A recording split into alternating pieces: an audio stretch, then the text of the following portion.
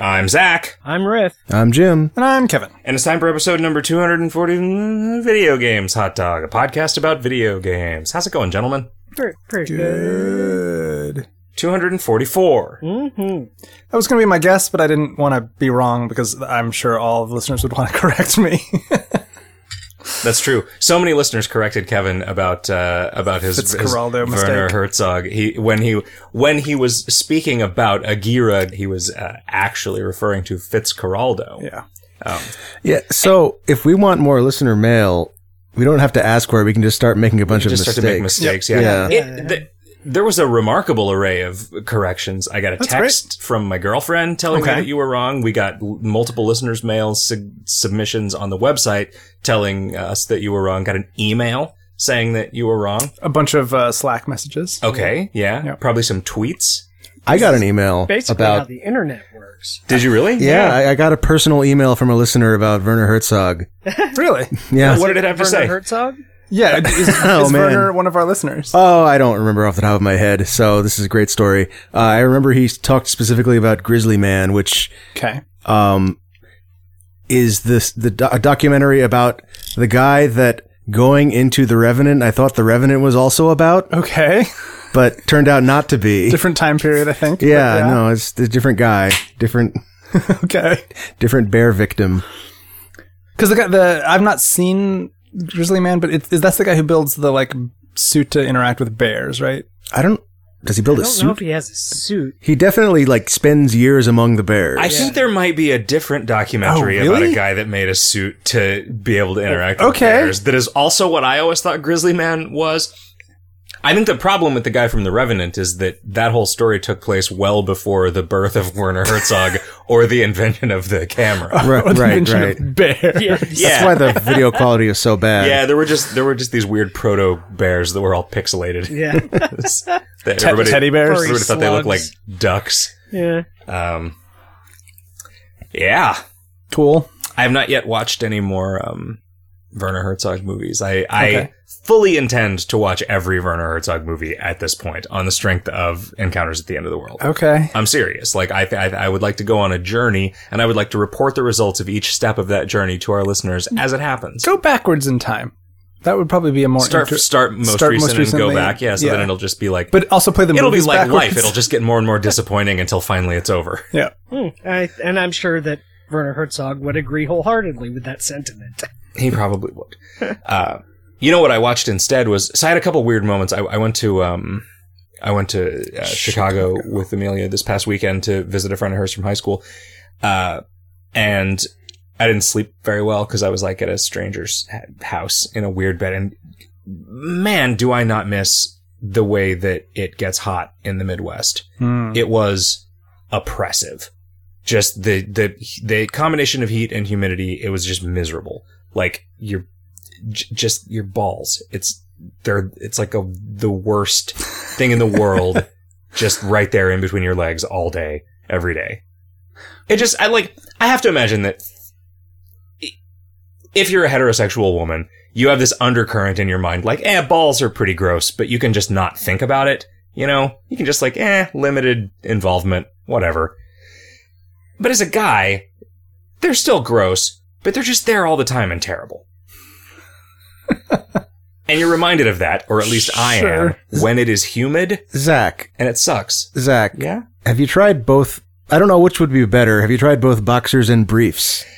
I'm not gonna go back to briefs. I'm already freaking out about turning 40, and going back to briefs would just cement it. Have you heard about boxer briefs? I hate that idea so much that I refuse to even consider it. Okay. What about liberal talc?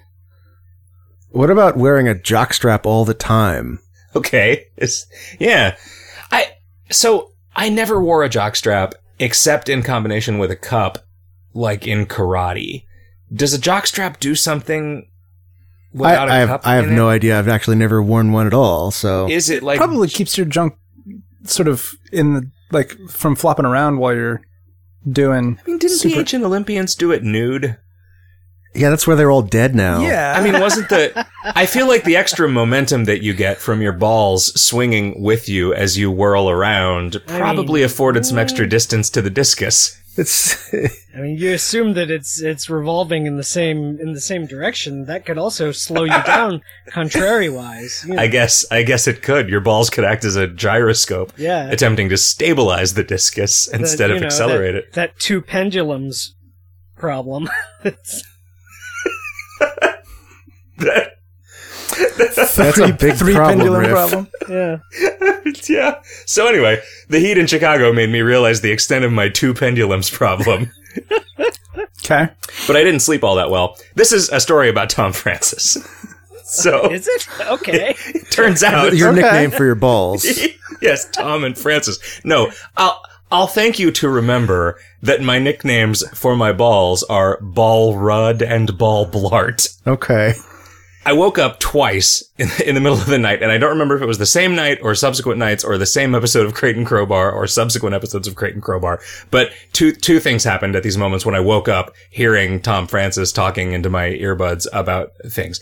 One was that he was talking about you, Kevin, in the context of some puzzle game, maybe Steven's Sausage Roll, in a very flattering capacity. And I thought, I woke up thinking, I like my friends Tom Francis and Kevin Simmons. Aw, And the second one was him talking about a piece of music from the soundtrack of the movie Sunshine, which he really liked. Okay. Which led me to remember that I saw like 3/4, turns out to be like 7/8 of the movie Sunshine back when it was like on HBO and I still had cable, and you would have the experience where you turned on a television and there was a thing playing and it was pretty good. So you watched the rest of it even though you hadn't seen the beginning.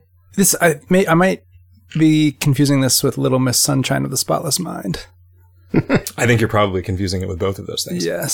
Sunshine is a Danny Boyle movie from 2007 about a space mission. It takes place, according to the Wikipedia article and nothing in the movie that I remember, in 2057. And there has been some sort of stellar cataclysm and the sun has started to die. Okay. And so, Cillian Murphy, who's the actor who plays the protagonist in 28 Days Later, Yeah. is a physicist who designs this like bomb to shoot into the sun to like create a Right. new star inside the sun and get it fissioning again correctly. Yeah. But it's basically like sci-fi. Do they have to like outrun the sun exploding again? No, I think the premise is that they just die. Well, they're not supposed to. Like, they're supposed to be able to make it home. Spoiler alert. This movie's 9 years old at this point. There had been a previous mission, and they were like the second one. And the previous yeah. I think mission I have used seen up this. almost all of the fissionable materials on Earth. And the Right. second one is using the rest of them. So, like, to make this bomb. And So then it's they like the last find chance. the other They ship. find the other ship, yeah. And it's really, really good. Except for the weird part where it like turns into like a fucked up slasher movie. For Because the guy like lets himself like the guy from the previous immolate ship or is whatever. still alive and turns into like a monster that chases them around and cuts them with knives. Yeah. And it's like, why are you doing this to this movie? Danny Boyle. My pipes are calling for you to not. Am I remembering right that like you never actually see the guy's face?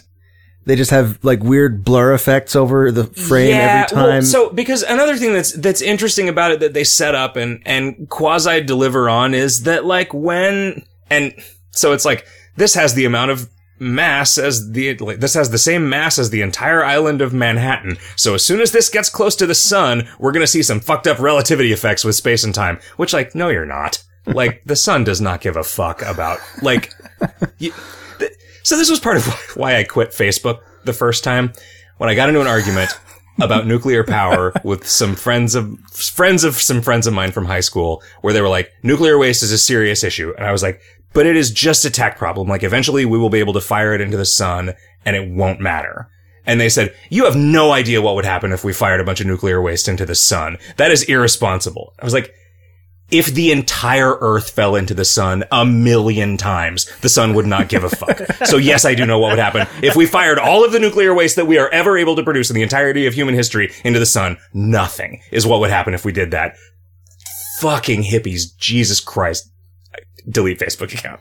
Anyway, that's my story about the movie Sunshine. It's a pretty good movie that I watched instead of a Werner Herzog movie because Tom talked about a song in it. Thanks, Tom. So is the song the one that's in a whole bunch of trailers now? Oh, the like.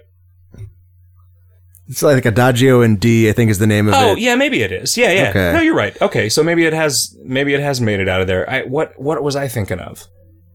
There's another trailer song that was in everything for a long time. Oh, that was in the movie about drugs. Oh, Requiem for a Dream. Yeah. Right. Ah, fuck. What is that called? I've heard a couple of like titles for it. And one of them is Marion Barfs, which I think is what happens during that song in the movie. Isn't that the Kronos Quartet that's playing? Yeah, it is. And then there was Lux Eterna. That's right. Okay. And then there was like that's also from 2001, right? Is it? Is it not? I thought it was a Kronos Quartet song from the. Is Kronos Quartet like? Is that all original music, or are they playing? Oh, are they playing other composers' pieces? So Lux Eterna is a composition by Clint Mansell, the leitmotif of the 2000 film Requiem for a Dream. Yeah, I'm thinking. What am I thinking of? I am thinking of. Thus also Sprach Zarathustra. No. It's something else. Boom, boom, boom, boom. Huh, Clint. It's the Ligeti piece from 2001 is what I'm thinking. Clint of. Mansell is from Pop Will Eat Itself, not from the Kronos Quartet. But my memory is so bad that I get to learn things connections all the time. You learn things from your own notes. It's great to yourself. It's like you're like that guy in Memento. Oh, so Ligeti does have a piece called Lux Eterna, which I think was used in. That's why I was confused.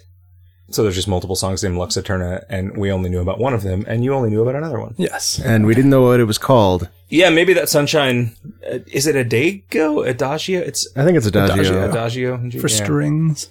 Yeah, it is a very, like, movie trailer kind of song. It's just a very simple instrument. I mean, not simple. It's very lush, but very straightforward. But it's very straightforward is a good way to put it. Sunshine. I saw that movie instead of another Werner Herzog movie. Okay. Have you guys consumed any media worth talking about? I'm watching Parks and Rec. I'm on season 3 now. I kind of ran out of steam at like season 6 or 7. It's 7 seasons of it. It's a good show. Yeah, it seems like it's a little uneven from moment to moment, but I enjoy it overall. I had no reason going in to believe that it was not, like, I think it's closer to Arrested Development than it is to How I Met Your Mother. Okay. Or 2.5 Men or whatever. Like, it doesn't have a laugh track. Right. Which, that to me is like kind of the first rule of Fight Club. Most important thing. Although, MASH had a laugh track. Yeah. Did it really? Yeah. Or it, yeah. Well, maybe it didn't. I think it did. I'm not sure. I want to say it did. But yeah, I mean, I like Red Dwarf, and Red Dwarf unfortunately had a laugh track. But, well, it wasn't a laugh, it was a studio audience. But if a show is good enough, it can overcome a laugh track. Yeah, how do you guys feel about studio audiences? Oh, Rash did have a math stack. Rash had a math stack? And Series creators Larry Gelbart and Gene Reynolds wanted MASH broadcast without a laugh track, just like the actual Korean War, he remarked dryly. Though CBS initially rejected the idea, a compromise was reached that allowed for omitting the laughter during operating room scenes if desired. But then seasons 1 through 5 utilized a more invasive laugh track. Yeah, so a more subdued audience was employed for seasons 6 through 11. Like, wow. Put out the call for. Okay. All right. So do you think that death is funny, but not like that funny? You might want to be in our studio audience. Okay, so Red Dwarf is a good sitcom with a laugh track. Yeah. Super well written, too. Three's Company was filmed in front of a live studio audience, as I recall. I have not gone back to watch that at all, and I think I probably would hate it as an adult. Did you like it as a kid? I did, and I watched all of it. Like, I watched it. It was in syndication, I think, when I started watching it, and so it was just on every day. Night Court had a laugh track, and I think of Night Court as being good. I mean, the Golden Girls had a laugh track, and we all know how we all feel about the Golden Girls. Yeah. But I feel like I was back when I was watching Night Court and Golden Girls. I had not yet developed the sort of distaste for laugh track that I did. For when populist dreck. Do you guys Yeah. not make the distinction between a studio audience and a laugh track? Not Actually, really. no, not really. Because, Okay. I mean, they're being held up signs that say, laugh now. Are Say they? woo! Yeah, okay. Anytime something like sexy happens. It'd be cool to have some of those signs. It'd be cool if you could just like carry those signs around and hold them up in front of crowds of people and they would work. Yeah. I mean, have you ever tried it? It might. It would be easier just to have a device that makes the noises if you push a button. Oh, I thought you were going to say a device that actually like forces people to applaud whether they Oh, want yeah. to or not. Like, that. Like a cattle prod. The Wooinator. 2 cattle prods, one on each arm. Oh, yeah, there you go. Like that dance item in World of Warcraft. Yeah, or Oh, yeah. the Party grenade. Is that what that is? Yeah. Man, I love shit like that. People were so mad. There was also the train. There was a train set that you could put on the ground and it would make everybody do the choo choo. Oh, that's... And that is we've talked about this on the podcast before, but that is an emote. The fact that you can make any World of Warcraft character do a motion like they're pulling a train whistle and go choo choo, chugga chugga chugga chugga chugga chugga chugga chugga stems from, like, in EverQuest, if you aggroed too many, there was no reset range on aggro for monsters. So people would regularly just fuck up and aggro 100 monsters and they would yell train as they were running back to town where the guards would kill those monsters so that people would know to watch out for these like hundreds of aggressive creatures that they were trailing behind them in a train of aggroed monsters. And like, because that's not a thing that can happen in World of Warcraft in a meaningful way, that emote seems like such a weird relic. It's just a fun thing to do. Yeah. It's just like it's a part of the culture of the developers of World of Warcraft more than it was a part of a culture of the players. Sure. Which is neat. The times when players would train some giant monster back to a town were kind of amazing. Yeah, It was special because it was so hard to do. It was like it had to rely on a bug, like a monster not having a reset radius, or having some to active thing regularly that you do could do damage. to regularly like Yeah. like reset its. Yeah, oh man, So good. all of those stories are of their time, like. Those things could only happen in the environment that existed when they happened. And like when people talk about like, you'd never have that in the like modern sanitized version of World of Warcraft. Like it's just, you wouldn't have anything else either. I bet Destiny has a train emote. I wonder. I bet you have to pay like $90 for it. Oh, man. Wasn't there some scandal about them charging for Destiny emotes? We're on the cutting edge of video games news. Let's find out. There's a really good Tumblr that Anthony Birch has, which is No Wrong Way to Play. Mm-hmm. And it's just a collection of like people doing unusual things in video games. And I think that kind of thing is great. Yeah. Emotes in Destiny are cosmetic actions players can activate by hitting the D-pad buttons on the controller. There are 3 default emotes, Greet, Dance, and Sit, that can be activated by hitting up, down, and right, respectively. The 4th emote, Left Arrow, can be swapped to other emotes from the inventory menu. Oh man, there's a lot. Cool. A lot of them are purchased from Tess Everest for various amounts of silver. Let's see if there is a train one. There is not a train one. Oh, man. There is no train emote in Destiny. Confirmed. Opposite of Game of the Year. Do you think that world just doesn't have trains in it? Wow, does Destiny take place in an alternate future where EverQuest never existed? I think I can count on 0 hands the number of times that I in real life have like made a train whistle and gone choo choo. You just did. Oh, Yeah. well, fuck. A couple So, times. a couple times. Have you never fed a child? Yeah, here comes a train. They're just slamming this entire salami down your throat. Here comes the subway. Here comes this bulldozer. Get ready for like 40 pounds of mashed potatoes. It's good for you. You're a growing boy. Open real wide. No wider. Hold on, let me grab the funnel. Here comes the Hyperloop. Whoa. You're already fed. Is it normal to have a funnel in your kitchen? It's normal to have one at your bar. I was surprised when April didn't have a funnel. What would you use it for, though, really? You know, if you pour too much of a thing out, you put it back. Yeah. Anything with, once it's small, out of the vessel, it's tainted. I gave her one for her birthday. Oh, that was nice. Sweet I thought of you. the kitchens need funnels. Happy birthday, honey. Here's a thing I think you should have. Yeah, exactly. I just always had, there was always a funnel in the kitchen growing up. And I probably used it once a year. I forget, I always had a funnel in the kitchen in Arizona, but that was because we did a lot of science. Yeah, we did a lot of fluid experiments. Okay, there. yeah. Oh man, you know what I'm going to do tonight? I'm going to make some Skittles vodka for tomorrow. Does it only need one day? I don't know. It only needs one day to look like it's colored. I don't want to serve it to anybody. I certainly don't want to drink it myself. Is it going to be brown? Like what color are you going to make? Separate them out. Are you going to make different colors? I bought a bunch of individual smaller glass bottles from Amazon to make this. Mostly, I just want some bottles of multicolored fluid on my mantelpiece. Sure. To look like potions. Okay. And they will. They will. Are you having a wizard party?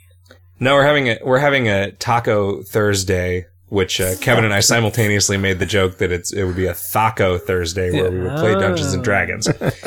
For those listeners who don't get that joke, you're 20 years out of date. Yeah, 20 years ago, the way that Dungeons and Dragons worked is that in order to determine whether you would hit an enemy or not, you would roll a 20-sided die and consult a chart. Or you wouldn't really consult a chart. You would just do some arithmetic based on your character's... The chart definitely existed, though. It did. Based on your character's Thaco, which is 2-hit armor class 0. So you had an X in 20 chance to hit a character who had an armor class of 0 with no modifiers on it. So... And that went away when they stopped making... better armor classes negative, is that right? Yeah, so like a shitty set of armor would be -1 armor because that was the number that got applied to the Thaco of people who were trying to hit you. Anyway, Thaco jokes. Thaco Thursday. Gonna make some tacos. Gonna make some tacos tomorrow. We could also have a Taco Thursday. That's true. We could go the other direction. It is his day. Turkey Taco Tuesday. What shall we eat in honor of our one-eyed father on Woden's Day? The flesh of Woden. W. Watermelon. Watermelon Woden's Day. Watermelon. Watermelon. Just paint it blue first. Waltermelon. Why would you change it? Why would you paint it blue? Because Wode. Oh right, What is Wode? Wode is the paint that the Celts would put on their faces. Yeah, like in Braveheart. Wait, was it Celts or Scots? Okay, so what is it then? Both, I think, maybe. What? Sure. It's some kind of hallucinogenic plant derivative, I think. Okay. Common name of a flowering plant in the family Brassicaceae. It is commonly called Dyer's Woad. It is occasionally known as Asp of Jerusalem. Nice. Why isn't it always called Asp of Jerusalem? Yeah.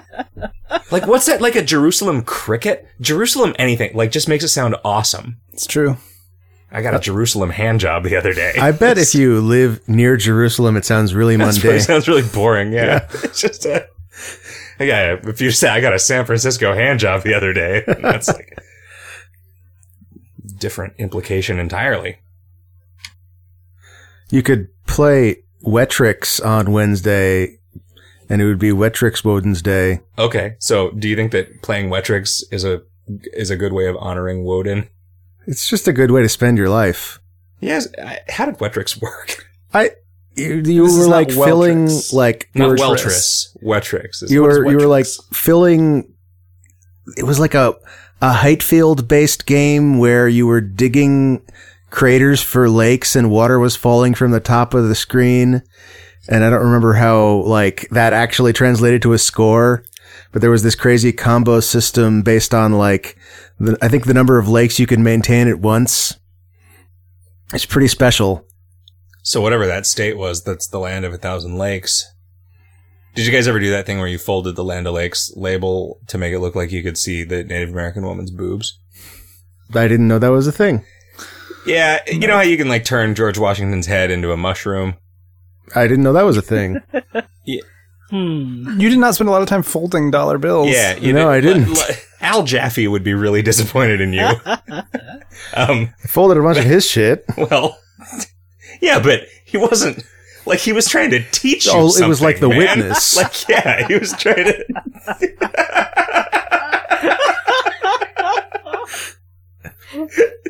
Wow. Anyway, you can fold a dollar bill to make George Washington look like a mushroom, or you can fold the Land O'Lakes logo to make her knees go where her boobs would be, and then it looks like you're seeing some boobs, but there's no nipples. So if you're going to draw some nipples on there, you might as well just draw some better boobs somewhere else. It's kind of a waste of time. It might honestly be that like I had the internet before you did, so I was just like had easy access to Right. porn. So you didn't need to jerk off to dollar bills.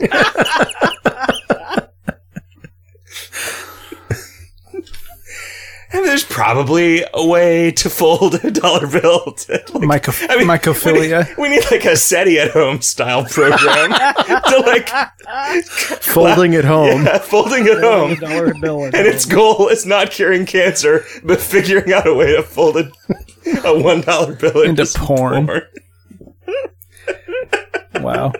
All right, guys, we've cracked it. This is our $1 million idea. And it's our $1 idea. You got to take a deep breath after that one. Do you remember, Kevin, when I visited you in Chicago many years ago and we went to the Aviary, which was that crazy cocktail lounge? I do. Was Video Games Hot Dog a thing then? Is there an episode where we discuss the crazy cocktails that we had at the Aviary? We were definitely recording podcasts because I was definitely doing remote shows in Chicago. I went back there this weekend and To the Aviary. To the Aviary, which is a place that does these crazy cocktails that are remarkable mostly in their presentation. The ones that we had the first time that were the most remarkable was there was one that like came with a Bunsen burner and you had to sort of wait for it to bubble up through a kind of a chamber filled with herbs and stuff before you would drink it. Yeah, it was like a hot infusion. There was another one that was an infusion in a little transparent canteen. Yep. That you were supposed to drink like a shot glass of at a time. And over time, it would become more and more infused because the stuff in there infused into it at different rates and really dramatic. Like it was. I like that one a lot, actually. It was a very designed experience because it was really different from shot to shot, like what it tasted like. And it like got darker and darker over time. Yeah. The color really changed. Clever. There was one that when we were there the first time, it was a cocktail that would be delivered to you in a sealed plastic bag filled with lavender vapor. This time they have replaced that with vaporized oatmeal. What? Whoa, weird. Yeah, so it's like an oatmeal drink. Did you try it? Everyone else at the table got it. I decided to get something else. So like there were 3 of them or something? There was the one that I got for that one. We did like a fixed price because I do not know how to pronounce PRIX, FI, what? PRIS? Prefix? Prefix? How do you say that? I think it's prefix. Prefix? Okay. I don't know. See, maybe if I had been a prefect at my school, I would have been perfect at pronunciation. There is a cocktail that is it was basically just a Manhattan. The other thing is that the actual content of these cocktails doesn't matter that much. Right. Like, I remember not liking them very much the first time. Everything was just fucking delicious this time, and I don't know what the deal is. It was a Manhattan entirely enclosed in a sphere of ice and placed in a glass, and then they give you a little slingshot to put on top of the glass, and pull back like a ball bearing on a rubber band to break the sphere of ice open. And so the ice becomes the ice in the cocktail that it releases into the glass, which, that's not any different than just putting some ice in a Manhattan, but it's cool. It's an experience. It's really cool that somebody went to the trouble pretty cool. of making that happen. They have a person whose entire job is to just make different kinds of ice. They have an ice chef. An ICA. An hielador. I don't know what you would call that guy. So there were two notable new things this time that I had not seen before. There were a lot of Amelia's friend from high school got one that had a bunch of, they were basically like big marble-sized, like the things that are in bubble tea, like sort of tapioca spheres. Boba. Except they were hollow and filled with rum somehow. Whoa. Like you would get a thing into your mouth that was pretty. It was like a paintball, but there was rum inside it, and it was edible Instead of paint. Yeah, instead of paint. I don't know how they would make these things. I don't maybe it's like gelatin or something. They were real solid. Like you could definitely mess with them a lot without accidentally popping them. But then when you bit into them, it was like sploosh rum. Like that was crazy. I got one that was in a kind of beaker that I don't think serves any real purpose. Is an alembic the thing that's like a glass sphere with the nozzle coming up and then going back at an oblique angle, like a very simple still? Maybe. Yeah, maybe. I don't remember if that's an sounds alembic or a retort. Which one's the Erlenmeyer flask? That's the sort of pyramid-shaped one. Okay. The triangle. Okay. Triangle. Got a round part and then a Right. triangular. Anyway, this was like, it was like a sphere with then a little cylindrical opening leading out of it with a pouring nozzle. Like, I don't think that it serves any chemistry purpose. Like, I think it's just an affectation, but it had a mixture of stuff in it that was pretty hot, and then I think had some dry ice tossed into it at the last minute to create a huge amount of vapor that just smelled real like butterscotchy and delicious. And then it was just a hot cognac drink. They brought in they were like, all right, we're going to bring you a straw once this is cool enough to drink. This is rad enough to drink. Yeah.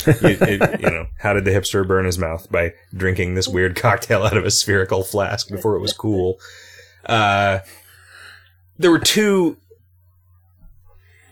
I think that they do this on purpose. I think that the fixed price menu, they ramp up the weirdness of the cocktails. Like the second round cocktail choices are always weirder than all of the first round ones, and the third ones are the weirdest. And also the second round is the one where there were things where it's like, all right, when they first brought out the canteen infusion ones, they were like, all right, we're going to bring you a glass in a few minutes for you to be able to drink this. And with me, they said of this bubbling one, we're going to bring you a straw in a few minutes when this is cool enough to drink. And it was just like this delicious butterscotchy cognac thing. Huh. And then I ordered, because I saw somebody having it at another table, this extracurricular cocktail that was just a fourth one for me, because I also just lapped everybody the whole time. I was drinking way faster than everybody else was, but it is served it comes to you in a bottle that has a ship in it on its side. But the ship is made of glass. Okay. So it's really, if the ship is made of glass, it's maybe not as impressive because you could have made the bottle later, right? Like a wooden ship, you can't like blow a molten glass bottle around a wooden ship. But the glass would melt. I'm sure that was right. Yes. That wasn't a real opinion that I was just having there. The ship was like glass, and like I think the sails might have been metal. Like there might have been like sort of like chromed metal sails on it. And they bring that out, and they let you look at it for a while, and then they bring out. Is there a liquid in it? Oh no. First they bring you like an old timey candlestick with a like deliberately weathered candle on it. Like they take a candle and they melt it, and probably like maybe there's a machine for making candles look old where you light it and then you like slowly rotate it so it gets a really deliberately random amount of like wax drips down the side of it. You know, it's like, it just looks like an old candle stub. They bring you that on like a pewter candlestick. They let that sit there. Then they bring you the ship in the bottle with the cocktail in the like, you know, just sort of the bottom part of the bottle below the spout.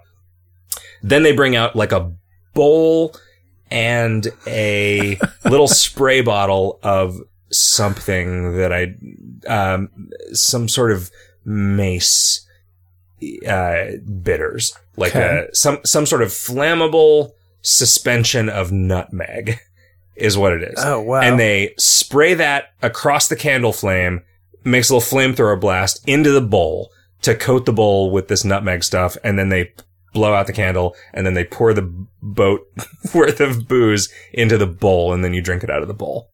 Crazy. Yeah. And what was that drink called? It was called, I think, Loaded to the Gun Walls. Okay. That was it. All the people at my table I would look at a drink across the room and think, I wonder what drink that is. And then I would look at the menu and just solve for the pun, but nobody believed me. No, like, I was like, oh, In the Rocks. That is definitely the Manhattan that is inside the ice, because In the Rocks is the pun that you would call that. Loaded to the Gun Walls is obviously about a boat, so that's gotta be the boat one. Right. But everybody was like, no, Zach, you don't know. That doesn't, no. You're not good at identifying puns based on limited information. You didn't spend the last 13 years of your life writing jokes about cocktails. Right. Anyway, the point of this story is I get no respect, I tell you. This place sounds great. It really is. It's so expensive, though. How much cheaper would it be if I didn't actually drink anything? Well, you just wouldn't be able to. It's a place that you have to buy a ticket to go. Oh, that's like, right. They you charge can't- tickets now. Yeah. They You can't sell like tickets now. get a reservation. You have to like make a reservation and pay for it ahead of time. And you can buy extra stuff once you're there, but I read an article about how that has just like doubled their revenue, because if you make a reservation, They apparently charge you like anyway. 40% of the time people just don't show up right. for reservations. When they started selling tickets, that went to like 0% of people not showing up. And so they were always at capacity. And Yeah, that's smart. yeah, How much does it cost for a ticket? well, the drinks averaged like $25 a cocktail. Wow, they were 20 when we were there. So there they was have just like increased their nothing on the menu 25% increase that I saw over that was less 3 than like years. $23 or $24. Yeah. Wow. Yeah. No, it is definitely like a special occasion thing. That's, I mean, And man, if they're booked to capacity every night, like why? yeah, and not do it. Like it's such a good affect. Like it's so affected, but like just it's affected in a like. What do you call affected in a way that you don't mind? Like affected in a way that like you are also affected. Like Tentious. like yeah, Tentious. That's good. yeah, just tentious. Yeah, Yeah. it's not Quality. I'm not any later than this. Just yeah, just like really aligned to my sensibilities and tastes. And yeah, the Aviary. Look it up. If you're like taking an anniversary trip to Chicago, it's just great. Like There are a bunch of really good drinking spots in Chicago. My favorite spot was the Violet Hour, which is sort of one of those like speakeasy style restaurants where there's no signage or obvious door. You just have to know that there's like a handle in this wall of graffiti and go in. Yeah, those places are fun. you did know that there is one of those inside the Aviary, right? I was aware that there was a like downstairs. Yeah. I was because they had just opened it like 6 months before we got there. I never got to like go see. It's it. weird when there's a secret bar in a bar. There's like the one inside Criff Dogs on St. Yeah. Mark's in New York, which is like That one's cool please because it's don't like a tell. hot dog stand and there's a phone booth and you go into the phone booth and pick up the phone and ask if you can come in. And if you can, the other side of the phone booth opens and you're suddenly in a secret restaurant. Or maybe just a bar. The one in the neighborhood in San Diego is pretty good. Which is called The Noble Experiment. That you just... Is that the one with the wall of barrels? Yeah. Yeah. Have you been there? I've been to that one, yeah. It's just like there's a door, there's a wall in the back that looks like a pile of kegs, but if you just grab one and pull on it, the wall swings open and then there's just a woman sitting at a podium and you say, "What's this?" And she hands you a card that has a phone number on it that you can then later text to make a reservation. And it's just, the walls are just covered with skulls. Yep. So that's pretty cool. I'm trying to think if there's got to be other secret bars. Do you know town. the fucking secret arcade that you just discovered that's apparently been around the corner from your apartment for 5 years? Or something. Yeah, like, ridiculous. The city is just full of it. You'd think this city would have a lot of it. Yeah. You know what you should do is wait till the middle of this month and then buy your tickets for the Speakeasy. Oh, yeah. An immersive theater experience that is top notch. And I can wholeheartedly recommend it without any... Any ulterior motive? Yeah, without any ulterior motive or, what do you call it when... Interest? Conflict of interest, yeah. Yeah. There's no conflict. No, it's just interest. Yeah, there's just interest. Yeah, if you're coming to San Francisco at the end of the year by any chance, you should definitely consider going get to the tickets for the Speakeasy. Speakeasy. Dress up like you're in the 20s. Go have Yep. a fun immersive theater experience. Yeah. So we are like an hour in and there's been no video games. Cool. I think All right. this is going to be an episode that some people really, really like. Luckily, I haven't played any video games. You know what I do want to do is some listeners' mail, actually. There were two in particular. Were they both about Fitzcarraldo? Well, one of them was. I wasn't going to read the one about Fitzcarraldo. I really should have brought this up ahead of time. Come on, shitty wizard. Come on, shitty wizard. Are we gonna It's the keep shittiest wizard. the same wireless network names when we Oh, I don't know. move to a new location? Tom Francis writes, I'm presently listening to Video Games Hot Dog both forwards and backwards in time, and my backwards progress has just reached 220, in which a listener informs you that Zach has surpassed Kevin's score in Domino Drop. Zach explains his success as, I played until I got lucky, but then clarifies that there must be some way to be good at the game because I, Tom, have a much higher score. I am writing to dispel that illusion. I have no idea how to play this game. I too just got blindly lucky one time, and I guess for a bit longer than you guys. The game appears to be complete garbage mechanically, but it's so beautifully presented and the music is so good that I still get drawn back to it every now and then. Okay. Yeah. So that is just a game of endurance then. Well, okay, so that's good. That dispels my illusions that there was something wrong with me for not being better at Domino Drop. Oh, right. The other one was from Dylan Ingraham. Hey guys, regarding your teens who vape PSA discussion and general talk about how the Truth ads are real crappy, the Truth is in part largely funded by money provided by the Truth is in fact The Truth is in large part funded by money provided by tobacco companies as a requirement of medical and class action lawsuits in the 90s. So some people think the ads are purposefully designed to be as abrasive, condescendingly shitty as possible so that woke teens see them and are like, fuck these guys. If these are the guys who don't smoke, they're assholes and go be cool and smoke cigs instead. Wow. Huh. That is a pretty compelling theory. Yeah, Yeah. I'd buy it. Is it the same? Is Woke. Dare secretly sponsored by pot dealers? Yeah, woke teens. Woke Is that a thing? Yeah, woke the word.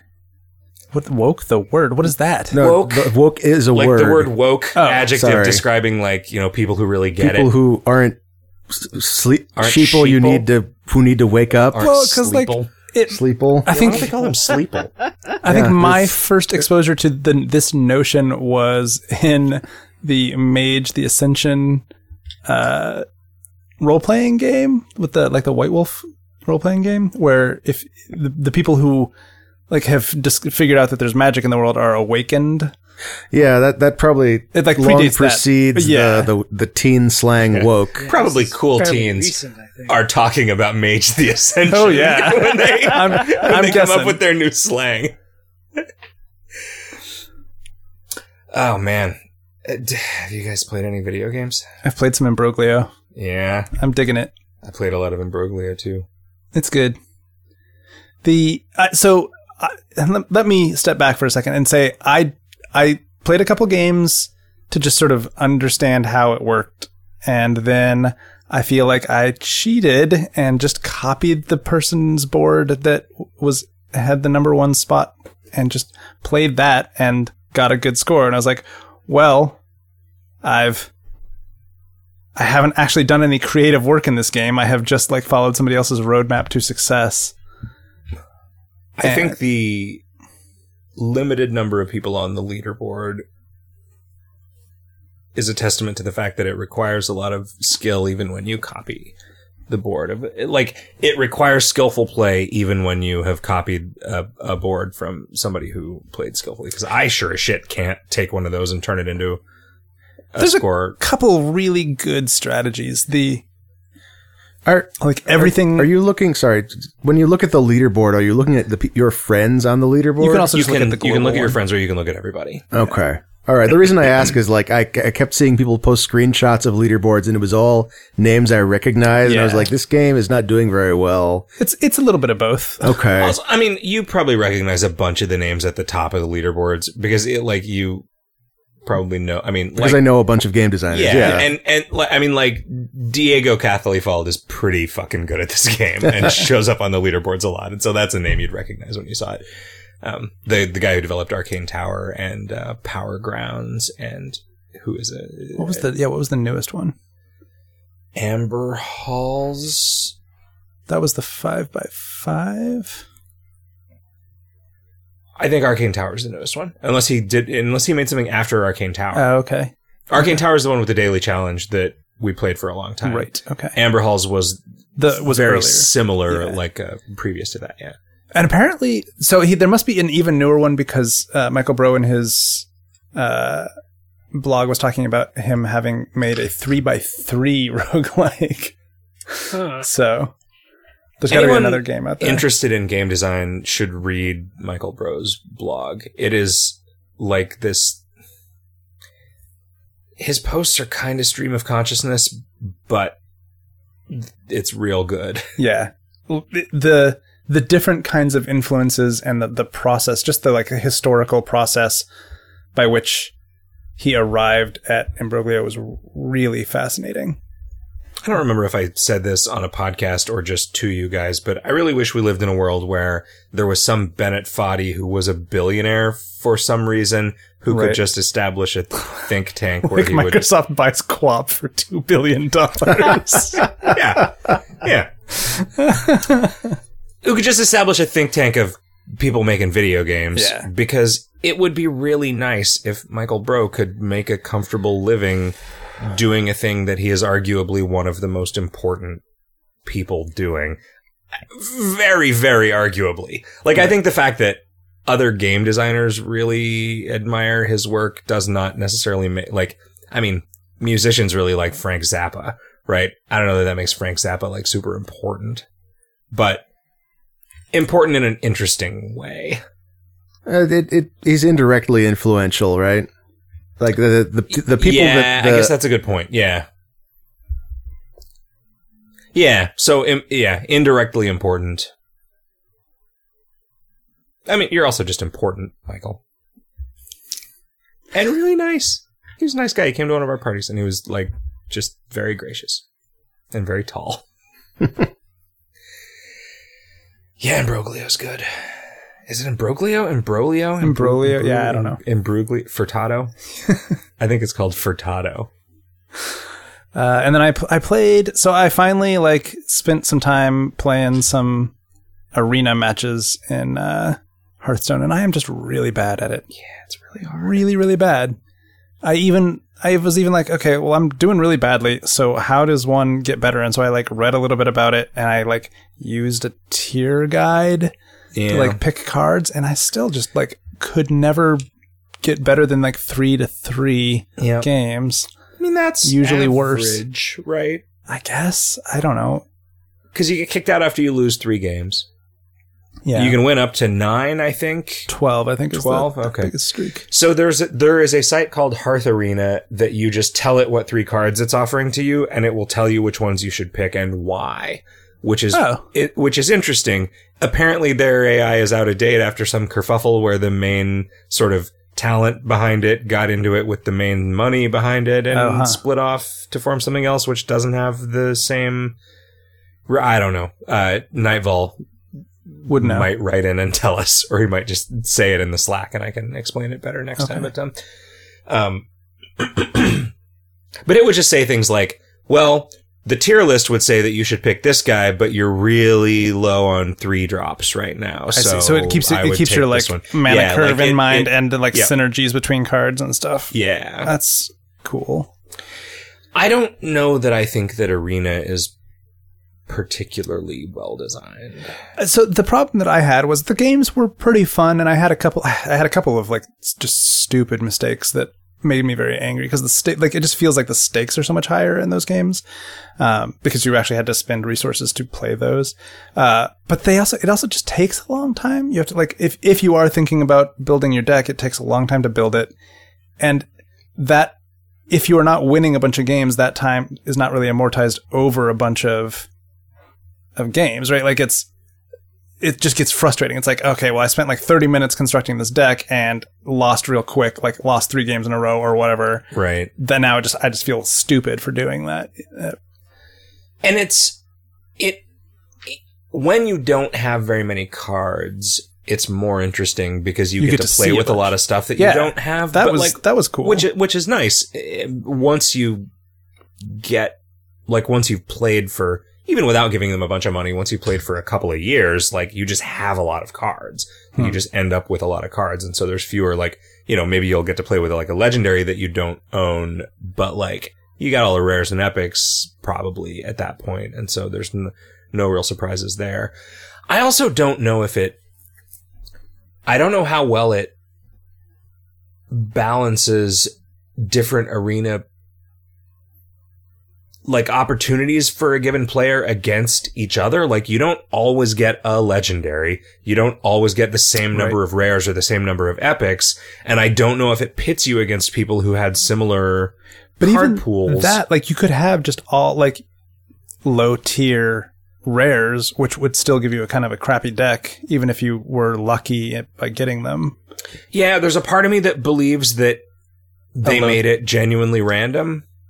I definitely felt that way. I had a couple of draws that were like half of my cards were rare or above, and then a couple where I had 2 rares and no epics or legendaries. So every time you open a pack, your chance of getting a legendary goes up until it becomes guaranteed that you will get a legendary after opening 40 packs. And then when you get a legendary, it resets. And so they do some like mitigation of randomness for the purposes of a satisfying experience. So knowing that makes me no longer just assume by default that everything is perfectly fairly random. Cause it like having it be perfectly random would make it worse. Like I genuinely believe that Arena would be better with some massaging of the... Your first card is always a rare, right? Oh, I don't know. Is it? It was every time that I played it. I selected from a set of 3 rares. It's weird because they're ostensibly emulating Magic drafting, and the way that Magic drafting works is that like they're at uncommon, they build a bunch of cards into sets that are things that you could potentially draft an archetype around. And then there are some rares that support those archetypes. So like maybe you're drafting around that rare too, but there are uncommons that are like, oh, okay, this is like good enough in a white, black, whatever deck that I should draft white, black based on the strength of this. Based on your first round? Based on the first, like what's in your first pack. And I'm sure that people who are better at, like, this is the like, one step above completely naive drafting strategy, and people who are better at it than I am will understand how dumb I am. But Hearthstone can't really do that. Right? Because there's no, like, packs never come back around to you. Like, you're not drafting. You're just assembling randomly. You're assembling Assembling from a randomly random set, with a yeah. little bit of choice. Yeah. No, it seems like their UI can't ever put more than 3 cards in front of you. Like, nothing ever gives you a choice. Like, anytime you like the discover mechanic is just, here's 3 cards, pick one. Like, it seems like they have there are 3 cards, pick one. And When there you can never open be a more than pack, 3. there's 5 cards. Yeah, you don't see that in a game. But yeah, you're right. Your hand can be 10 cards, but you don't Yeah. see them all fully at one time. The Tavern Brawl this week is you pick a class and it gives you half of a deck that's just randomly selected cards from that class. And then on the first round, you're given 3 0-cost cards to choose from that pick another class and add random cards from that class into your deck. So it's like Do a split class. your deck dual is class. random, but it's random across 2 classes. Yeah. But it's just 3. Like, it's not like, here's all the other classes. It's Right. there's just 3 that it picks randomly. I mean, 3 is a good number. Is it totally random, or is it like if you go pally, the next 3 are always determined? I believe it is just random. Okay. I didn't realize that when you are playing the arena, you have to choose a class at random from a set of 3 classes, yeah. So yeah, I don't know that I'm going to do arena again. Yeah, I've stopped. It is compelling in theory. Maybe like once a month, I will spend an hour or 2 messing around with it when they have built up some more gold or whatever. Because like the only other thing I would do with it is buy decks anyway, right? And so it's Have you spent any money? yeah. I bought the it's like a couple of the adventure packs. Yeah, okay. They're cool. Yeah, That was really fun content. I love the single player content in Yeah. Hearthstone. It's so good. I want a game that's just that. And doesn't have any PvP. Yeah, it can have PvP if it wants. Okay. Yeah, so that's basically all I played is Imbroglio and Hearthstone. How about you, Jim? What have you been playing? I feel like when the DVD of this podcast comes out, we should have a alternate audio track where for that whole conversation, Riff and I are just talking about Bloodborne. I feel like the interest, the listener interest does not overlap much between those two things. I actually don't have to. One on one ear and the other on the other. Oh, yeah. Yeah. Take out Yeah. one of your earbuds. Yeah, if you want to hear me and Kevin talk about Hearthstone, switch to the right channel. If you want to hear Jim and Riff talk about Bloodborne, switch to the left channel. It's good. That's a great idea, actually. We could cut down on all our bandwidth costs. Yeah. You could listen to them both at quadruple speed. Right. And just go insane. Yay! Yeah, you were learning about how we're 2 different consciousnesses in one brain. Yeah, It's fucking weird, isn't it? I should link that in the in the show notes. show notes or Yeah. the Slack. We could just spend the rest of the podcast talking about split brain stuff. It is so deeply like, Existentially horrifying. yes. Well, the fun part, like, is that I'm at the point where I fully believe that it's more than 2. More than 2. That Just actually a collection of... your brain is a consciousnesses. collection of competing processes Okay. that are all squabbling over who gets to be you that moment, who Wow. gets to make the actual decision. Yeah, I'll buy that. So And- when we put somebody in jail, we're actually putting like one guilty person and hundreds of innocent people Who didn't Well, stop the guilty person. Yeah, one guilty Okay. person and hundreds of accessories to the crime. Right. Reading about general anesthesia and how poorly understood the mechanisms of general anesthesia are, but that what it seems like is happening is that there's a bunch of parts of your brain that are still active independently, but they're not talking to each other. And that talking to each other is what you experience as consciousness. That's interesting. And I certainly know from coming out of general anesthesia that I can be talking to people and telling jokes and not be aware of it and telling the same jokes over and over again because I'm also like not hooked up to the part that's remembering it. Yeah. And that is fucking terrifying. An acquaintance of mine was diagnosed with anhedonia, which is Like the inability to experience pleasure. right.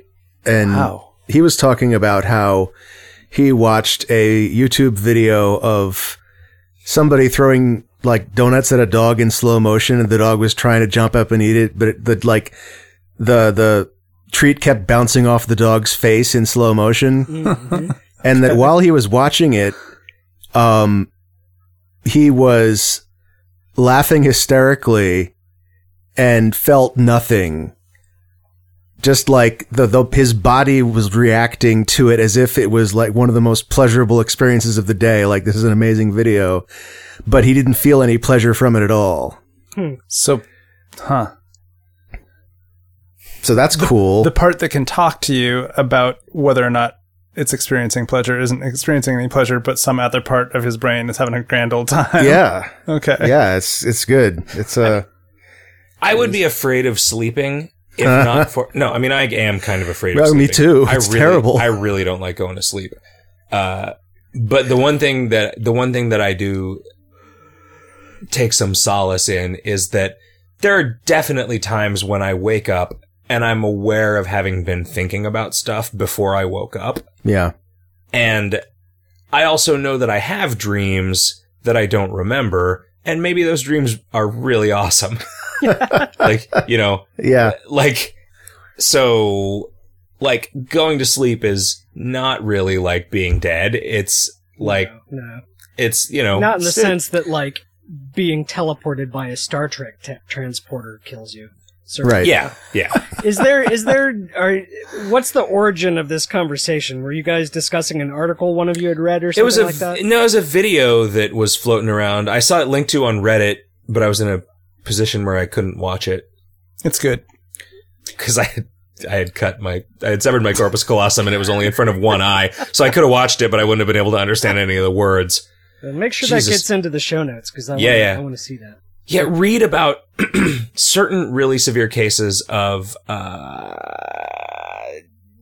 epilepsy. Yeah, will be Yeah. treated by a deliberate surgical severing of the corpus callosum, which is the big bundle of nerves between the two hemispheres of the brain that lets them communicate. And that does such fucked up, insane things to the way a human works. Yeah. At that point, you can measurably say that there are now two people There in are the head. two consciousnesses inside this person. And if they are able to communicate with each other indirectly, then they will act as if they're one person. But if they're separated from one another, so they're not seeing the same thing or hearing the same thing, there's clearly no communication going on between them. But they'll still like make shit up to try to act like they're one person. Yep. So that's great. Yeah. Like, the amount of your experience that you will fill in if there is demonstrably no data to back it up is also horrifying. Yep. Brain Like- is super untrustworthy. Yeah. Like, you see almost nothing. I mean, it's amazing. Like, Yeah. the human eye is like a fucking miracle when you compare it to something like a rock. But, like, it's still fucking garbage compared to the way you think it works. Yeah. Like, Treachery of images.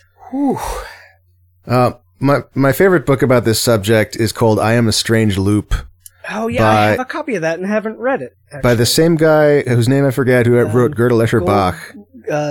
Douglas Hofstadter. That's it. Yeah. And it's basically the same material, except that when he wrote Gödel Escher Bach, I don't think he knew what he was writing about. I think he hadn't figured it out yet. Yeah, it's really meandering and Yeah, I definitely recommend, having read both, I definitely recommend I Am a Strange Loop as the much more cogent book.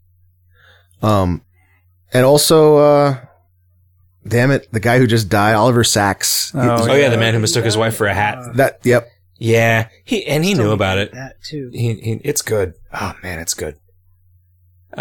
There's a He was like all there, all the way to the end, which I don't know if that's like good or bad. You know? Yeah. Yeah, no, like he writing about himself losing it. Super interesting stuff. Yeah. I wonder if Terry Pratchett wrote anything along that same line. Did he have some sort of dementia? He had early onset Alzheimer's. Oh, gross. And took the what do you call it?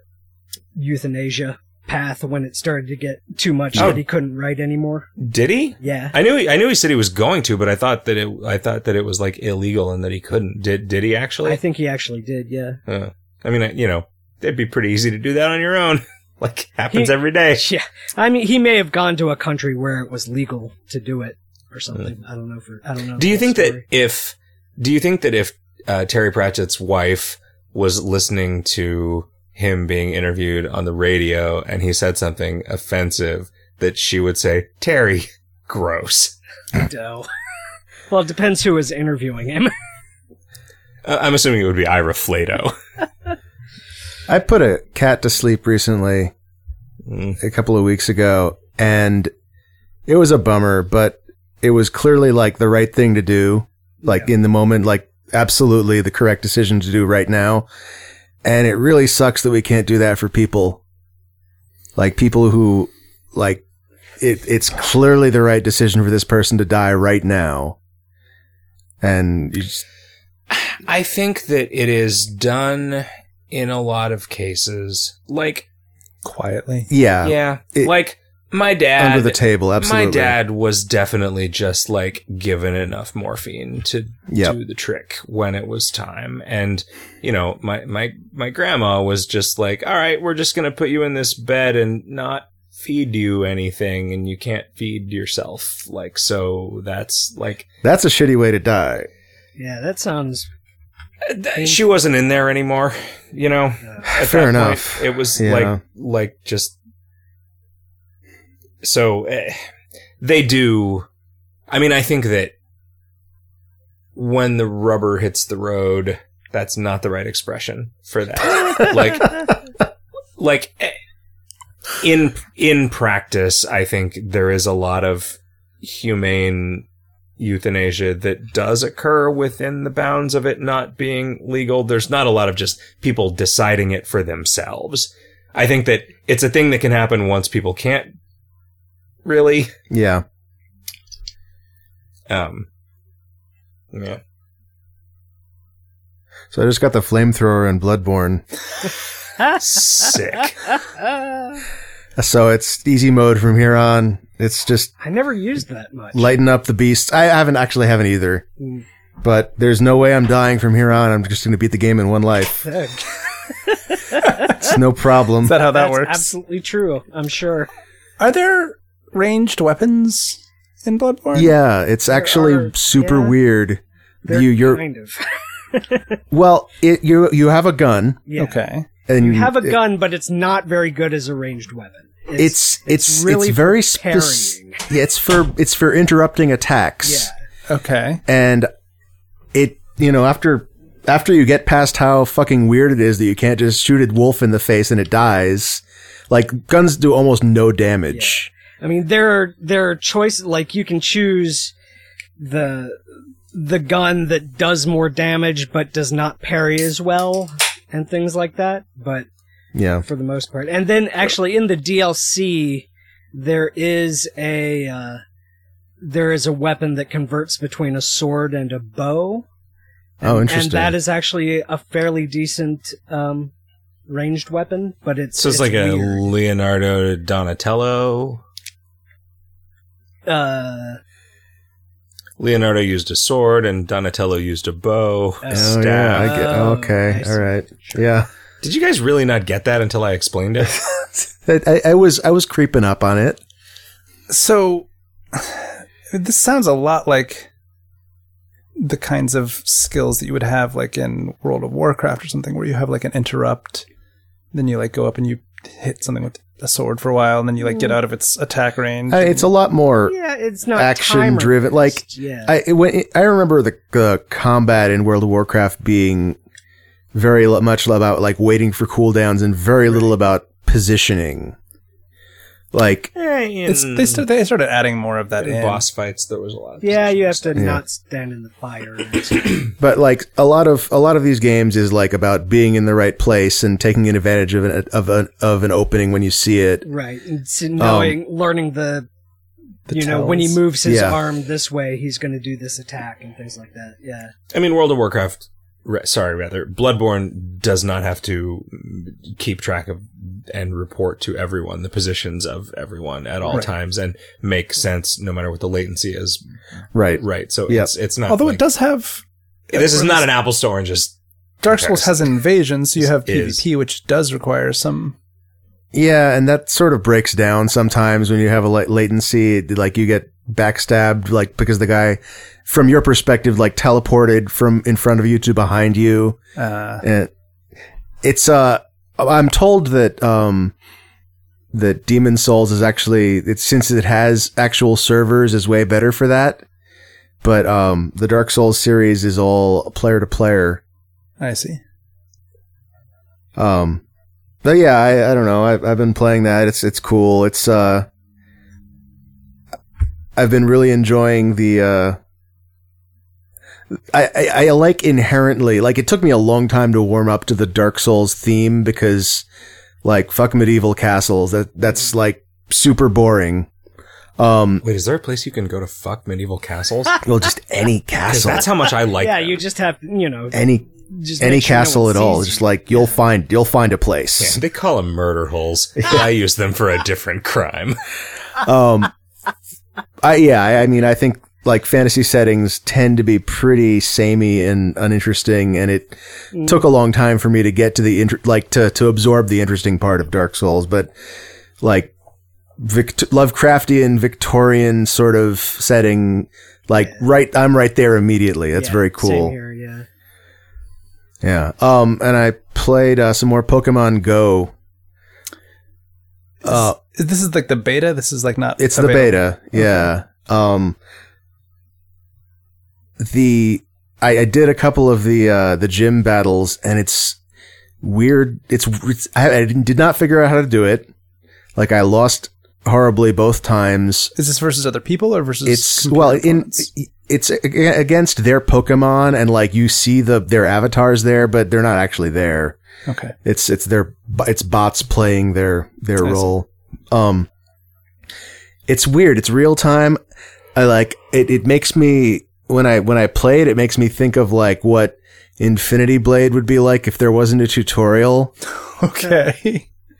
But I actually have no idea. Like I actually Googled how does the combat in Pokemon Go work, and all I found was like articles talking about here's what we know about Pokemon Go's combat so far. It's real time. It's like speculation because the game isn't out yet. Right. So I couldn't find any documentation. I couldn't find any articles explaining it. God, remember when the internet was good? Well, this is See, like a month from now, all you'll be able to find is 90-minute videos explaining the.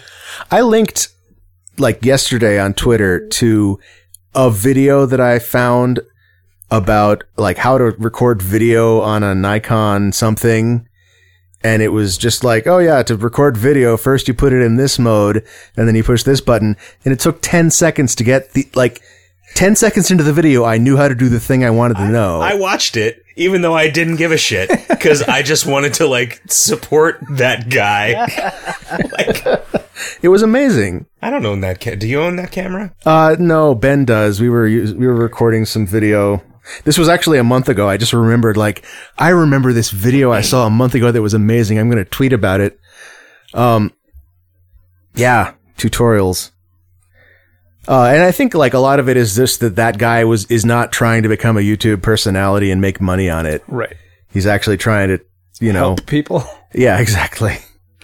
Yeah. The other observation that I made in the past week about Pokemon Go is that the mode where you're capturing Pokemon you see on the street, it's an AR kind of a thing where, it uses the camera. It uses the camera and it uses the accelerometer to to paint the Pokemon into the world around you. Okay. And in order to interact with it, you have to hold the phone, kind of horizontally, point it, down the street or whatever. Which means that while you're trying to capture this thing, people around you think you're taking photos of them. So that's uncomfortable. And is there one Pokemon that you can only defeat by taking photos of it from down real low, pointing up in the subway? I haven't gotten to that one yet, but probably. Yeah, that's Can I ask a maybe dumb question? All Please. of these games that are such and such Go, does that just mean that they're like mobile? I think so. devices? Like, I think Hitman Go is just like because you're on a phone and you're going somewhere, like presumably, And like Pokemon, same thing. Yeah, CS:GO is actually Counter-Strike Global Offensive or something. right? I guess. Yeah, It's not a phone version Go. of It's not like a Counter-Strike, Hitman Go or a Lara Croft Go. Yeah, I think maybe that was just supposed to be CSGO as opposed to CSGO, but you can't not read Geo as Go. yeah. That's Okay. And then there's that You know, like there's the Democrats and then there's the Go P. Right. the GOP. And then there's the Google programming language Go. There's Go Which is- Warp, which is I mean, trail Go mix. Ghoul. Go Go Ogle. Joe. It's Go Ogle. I mean, that's really the only thing you're ever on the internet for. To go Ogle Google, yeah, something. Google Glasses to go Ogle. To go Ogle glass. Philip Glass? Yep. Ira Well, Glass. I mean, to some people. To optimists, it's Philip Glass. To pessimists, it's empty of glass. Whoa. Jesus. What have you been playing, Zach? Basically nothing Imbroglio. I played at Amelia's friend's house in Chicago. Her friend's husband has a Wii U, and I played for the first time some of the Nintendo Land games. What is that? He described it as, he's like, it's like the Wii Sports of the Wii U. It's like the thing that they ship to like showcase what the hardware can do. And there were two games. There are a bunch, but there were two games that we played because they were the interesting ones. One was like a tag game where one person is Mario and then all of the other players are just like different Mii's in the system, whatever. And they all are playing in a split screen, and the person who is Mario is playing on the gamepad with the screen. And they have a view that is equivalent to what the other players are seeing, but also a mini map that shows where everyone is. So it's just about hiding from them. Everybody runs at like the same speed. And so in order to win, the players who aren't Mario have to kind of corner Mario. And then there's like a sort of a lunge button for Tagging. to him. Yeah.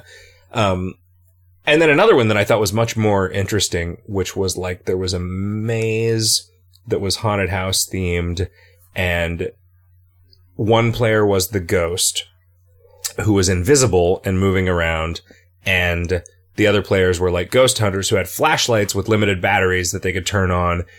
Their controllers would vibrate when the ghost was near them, and so they had to communicate that to the other players and say like, oh, he's close to me, he's close to me, he's close to me. But then if the ghost manages to get behind you without you shining your flashlight on him, the ghost can like sort of kill you in one hit. And then another player can resurrect you with their flashlight, I guess. But There was a game made by Nintendo for the GameCube. It was Pac-Man themed. It sounds a lot like that. Do you remember when they invented this system where you could plug in GBAs, 4 GBA? Yeah. Like, and it was like that. It was Pac-Man, and the people on the GBAs were the ghosts. And the person on the main screen was Pac-Man. Huh. I did not know that they ever did anything other than Final Fantasy Crystal Chronicles with that.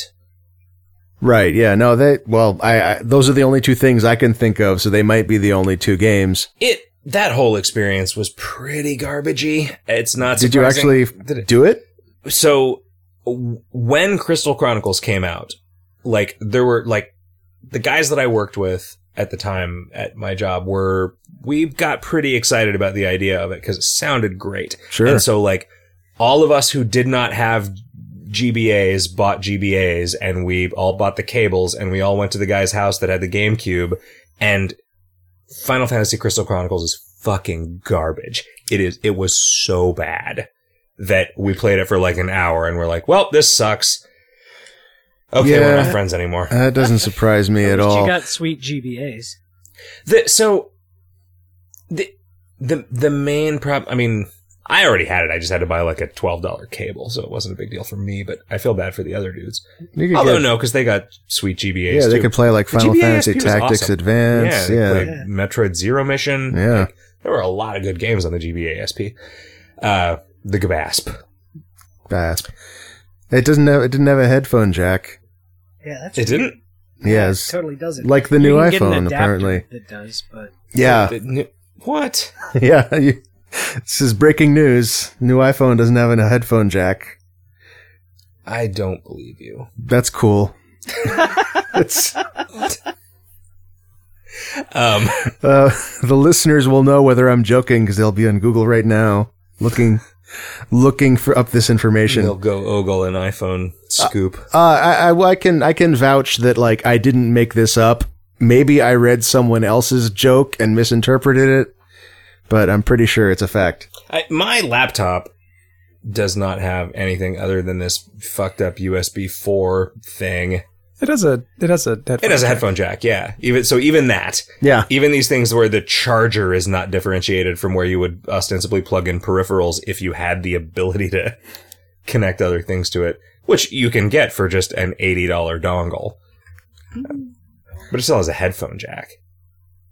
Yeah, What are they going that's to do with just all these earbuds? shove them in your ears. They're earplugs now. Mm.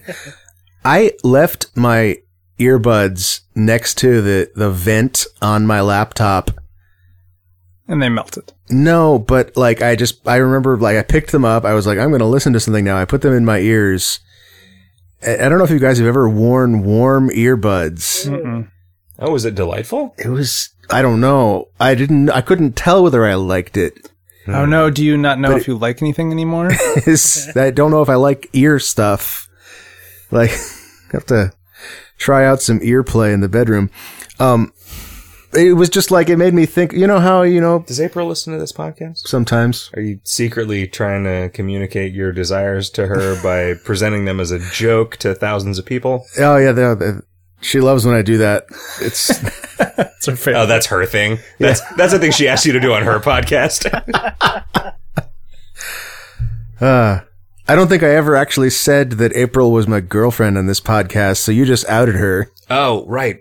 Amelia was talking to me about this. She was like, well, so the first 3 times that he mentioned her, he said my girlfriend, and then he started just referring to her as April without ever saying my girlfriend. Oh, I'm sorry. My girlfriend Amelia said this to me. So that, Yeah. like, she was like, you were establishing the tropes of like how we do this on this podcast. Right. Yes. And the tropes are we do it pretty half-ass. Yeah, I mean, I don't know. I'm not trying to hide anything, but I also like don't feel like, I don't know. It's weird being open about it. Like, Yeah, well, it's a weird public thing. living It's not life. a thing that most people have to worry about. Right. Yep. But hey, we're lucky that people are listening to us. That's true. I feel lucky. Do you? Or do you feel nervous and on the spot? See, they can be both. How about now? It can be both. What have you been playing, Riff? nothing new. Just I'm nearly done with Pokemon Soul Silver, and I'm nearly done with Dark Souls 3. Okay. So that means soon I'll be moving on to Pokemon Platinum and Dark Souls 4! Dark Souls 4! Actually, probably I'll go back and do New Game Plus for Bloodborne. Cool. Do you know about the New Game Plus for that? Do you know if it's better than the New Game Plus for Dark Souls? I don't think it does. Hearthstone. I don't think it does new stuff like it does in the Souls games, because like in Dark Souls 2 there were different enemy placements, and in Dark Souls 3 you find different treasures. Okay, But yeah. I think Bloodborne is just the same again, but harder. But you get to start with all the stuff you had. Right, okay. Yeah, that sounds familiar. Oh man, you know what I forgot that was the whole reason that I wanted to talk about the movie Sunshine in the first place? After playing Tharsis, like, the chain of influence from the movie Sunshine to the video game Tharsis is, like, incredibly clear. Like, Is there like a slasher that shows up in the last eighth of Tharsis? there is not, but so much of Tharsis works the way that stuff in Sunshine worked, like the different roles that people have and the like, I mean, not that like, oh, the idea of like a multinational spaceship crew, but like it seems pretty evident that whoever made Tharsis saw and liked Sunshine and was inspired by the way that that spaceship operated to make a game with the very specific narrative and systems that Tharsis has. And I guess it could be a coincidence, but like, it was just, do you ever have those moments where you see something and you're like, oh, like, obviously the person who made this thing saw this thing first. Yeah, usually about Frog Fractions. Sure. Yeah, fair enough. I always want to like be that guy who's like, were you inspired by my game? Yeah, and that's a weird one because like sometimes it's going to be clear and sometimes it's not. Yeah. Right? Like somebody might accidentally also be cool instead of just trying to be cool by emulating you. Right. Yeah. It's, turns man. out the Candy Box person is just like really creative. How dare they? Yeah. Did you see that there's now a Frog Fractions 2 Wikipedia page? I did. I saw it was nominated for deletion, and I deliberately chose not to read the conversation about that. Is Frog Fractions 2 less interesting than the least interesting Pokemon? I think it is objectively more interesting than the least interesting Pokemon. I don't think the individual Pokemons have their own pages anymore. Whoa. Yeah, That's some sort of weird, like, recursive thing where now they're not interesting anymore, so nothing can possibly be interesting. So Wikipedia just has to shut down. I feel like if I keep giving them money every year. I feel like if the Frog Fractions 2 page gets rolled into the Frog Fractions 1 page and that information is still there, I think that would be pretty reasonable, honestly. I get the impression that once Frog Fractions 2 is like a thing that people know can point to as a physical, or rather a file on the internet, like it's going to be a lot more concrete to the sort of person who decides whether to delete a Wikipedia page, but it's so much more interesting now than it will be then. Yeah, I mean, it seems clear that the search for Frog Fractions 2 is Frog Fractions 2 more than Frog Fractions 2 will be Frog Fractions 2. Yeah, right? you know. The search for Spock was more Spock than Spock is Spock. I'm doing what I can to close the gap, but it's not going to ever be fully closed. Like the search is going to be way more interesting no matter what I do. Maybe what you should do is publish when you're done, when you release Frog Fractions 2, actually, or when people discover it. People discover it. Oh, maybe it's too late for you to do this, but I'm not going to react to what you're saying. Have the I mean, I don't actually know one way or the other because I haven't been privy to any of your guys' conversations about it. But if it's not too late, the splash screen for it should actually say Frog Fractions 3. That is my secret dream, is that you've been gaslighting us the entire time. And that when the thing you're working on comes out, it will be Frog Fractions 3 because Frog Fractions 2 has been out for a year. Yeah. Just let everyone think they just haven't found it yet. Nothing would make me happier than that. Okay. That's a cool idea, Riff. Man. Having a public life is not compatible with your art. In a lot of ways. Yeah, but you can't, it's not the kind of art that can exist independent of some kind of public life, I don't think. Like, anything that to some extent, like, relies on internet hype in order to be a thing has to be in this new paradigm of, like, creator accessibility. That's interesting. Or it just doesn't work. I think it wouldn't work for us, but like I think a different audience would totally be amenable to like a mysterious product where the mystique is entirely generated by a PR firm. Well, okay, sure. But somebody has to do the public part of it. Yeah. There has to be a public part of it, and like wacky artsy internet projects like ours there aren't enough people for the Yeah. public part of it to not also be the creative part of it. Yeah, that's true. Man, the world rules. I'm so glad to be alive now instead of like 100 or 1,000 or 100,000 years Oh ago. my god. God, 100,000 years ago, I was just been some fucking shitty monkey. No question. No contest. But man, imagine us 100,000 years from now thinking, man, I sure feel sorry for all those people who were born That's before a we bad cured rabbit death. hole you don't want to go Yeah. down, Zach. Oh, I know.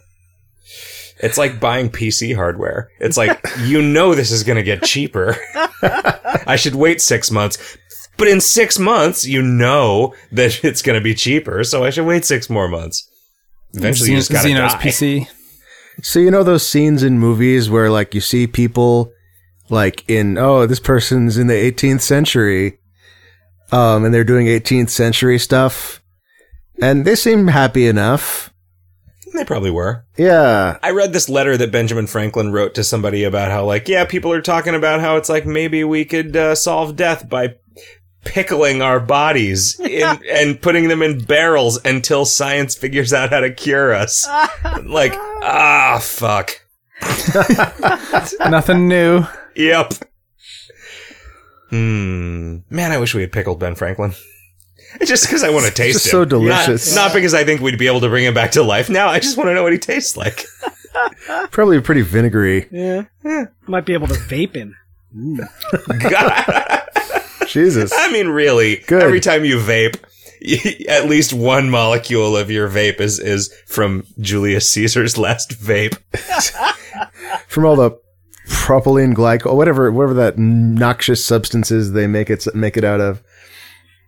It's coursing through his veins was going to be the end of that sentence. Speaking of veins, this assignment, anatomy. Oh yeah. Yeah. I actually got to the end of it. Oh, it's nice. Super friggin' creepy, but the fact that there's no jump scares and nothing chasing you made it possible. Did you need like you were talking about how you didn't know if you'd be able to finish it. And last I had heard you had given up. Oh, it wasn't that I had given up. I had stopped after 2 go-arounds, and then, like, this afternoon before the show, I went and finished it. Okay, yeah. How did you guys see anything in this? So this game is really like unpolished, and I think it was just like it interacted badly with your monitor. Like this game needs gamma settings way more than any game that actually has gamma. Like Yeah. it's move the slider until you can see the dragon but not the skull. Right. But like Which is the answer to that is always move the slider all the way up. right. I've tried that. I've tried actually putting it where it says to, and I never notice a difference. So like these games, obviously, this game needed it. This game has serious like visibility issues. Yeah. Well, that's partially the point, but Partially. you don't want it to be Well, too bad. and that's the thing. Like it's trying to calibrate the visibility to like a very specific level, but which is like hand in front of your face and no farther.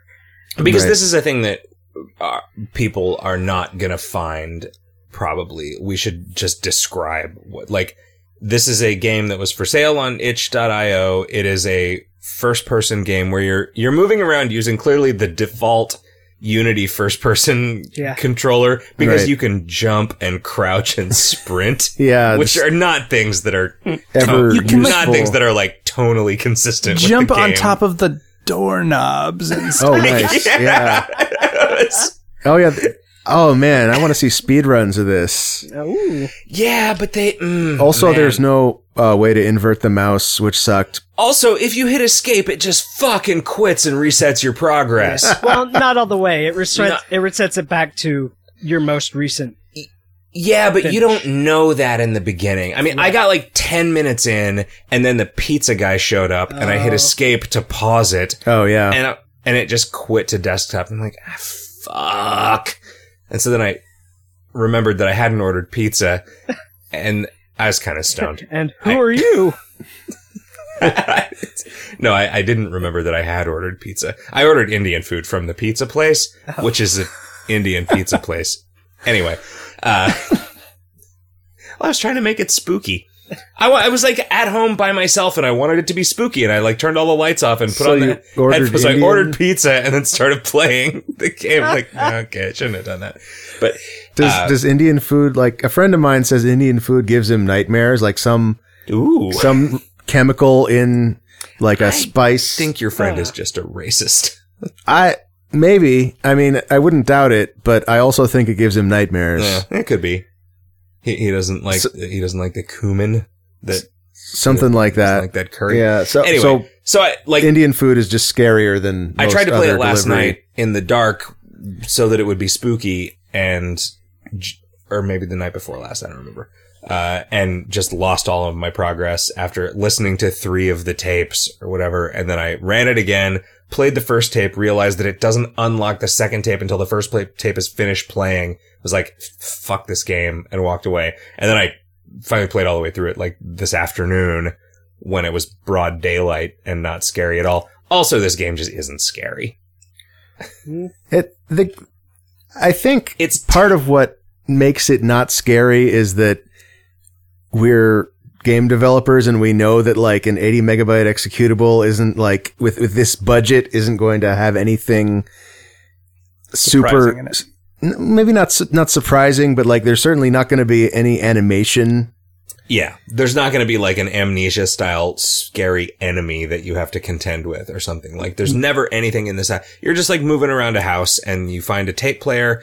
If you're lucky, Kevin never found the tape player. I did eventually, but I wandered for half an hour. And most of the doors at that point were locked. All of the doors are locked. So like you were walking down like 2 halls repeatedly. Well, but I couldn't tell. Yeah. I just was hugging. I was just doing the like hold your hand on the right wall to navigate the maze thing because you can see just barely enough to do that. But there are places where even that is just pitch black. Like you can't see the floor or the wall or the ceiling. And if you go into the living room and turn on, there's a lamp and a television, and you can turn both of them on, and then that light shines into most TV was not of the interactable. other rooms. Maybe that's only on subsequent. Yeah, I think TV playthroughs. is on So second day. I didn't notice that so the lamp was. This game, to me, the central idea of this game is, you know how there's all these videos on YouTube of like, this is a VHS tape that I played, and then I dubbed it to another VHS tape, right, and this is it getting distorted. And then I dubbed it to another VHS tape, and this is it getting more distorted. This game is as though that was happening to subsequent copies of a video game, except they were getting more and more sort of like dark and fucked up in addition to getting more distorted and glitchy. And I think that is a fucking phenomenal idea, and this was a pretty good execution of that idea. I agree. And I think that the sloppiness of it, the like one guy made this using a lot of default Unity tools nature of this actually really supports the theme of it. That's cool. Yeah, it's a little impenetrable to begin with, though, right? Like if you don't find the tape recorder, and it'll like you find a tape recorder with a tape next to it, and there's like some audio of a guy like basically like this British guy like reading the Wikipedia article for House. It's more like an essay. Like it's definitely constructed to fit the things the game has you doing, and it's a little bit more original research than the Wikipedia allows. Sure, it's like more florid. Like it's. I feel like the game stays impenetrable for a while. Yeah, like it takes too long to get going. There's a text file in the directory, install directory that it says to read after you play it, and it basically says, okay, now run the game again for the next part of the game. Yeah. And like, it kind of would be nice if that wasn't necessary. Like, I don't know why it had to quit to desktop. I think it says when you buy it that you should play it multiple times to get all the endings. Right. Okay. Then, so I knew that. README file tells you, like, if you're seeing this, that's the last ending. Yeah. And so, yeah, it does. Like, you play it, it gets to a point, it crashes to desktop. And then when you run it again, it's different. It's like a distorted, fucked up version of the previous one, which Super when cool. you finish it, it crashes to desktop. And when you run it again, it's a more distorted, fucked up version of that until it just goes nuts.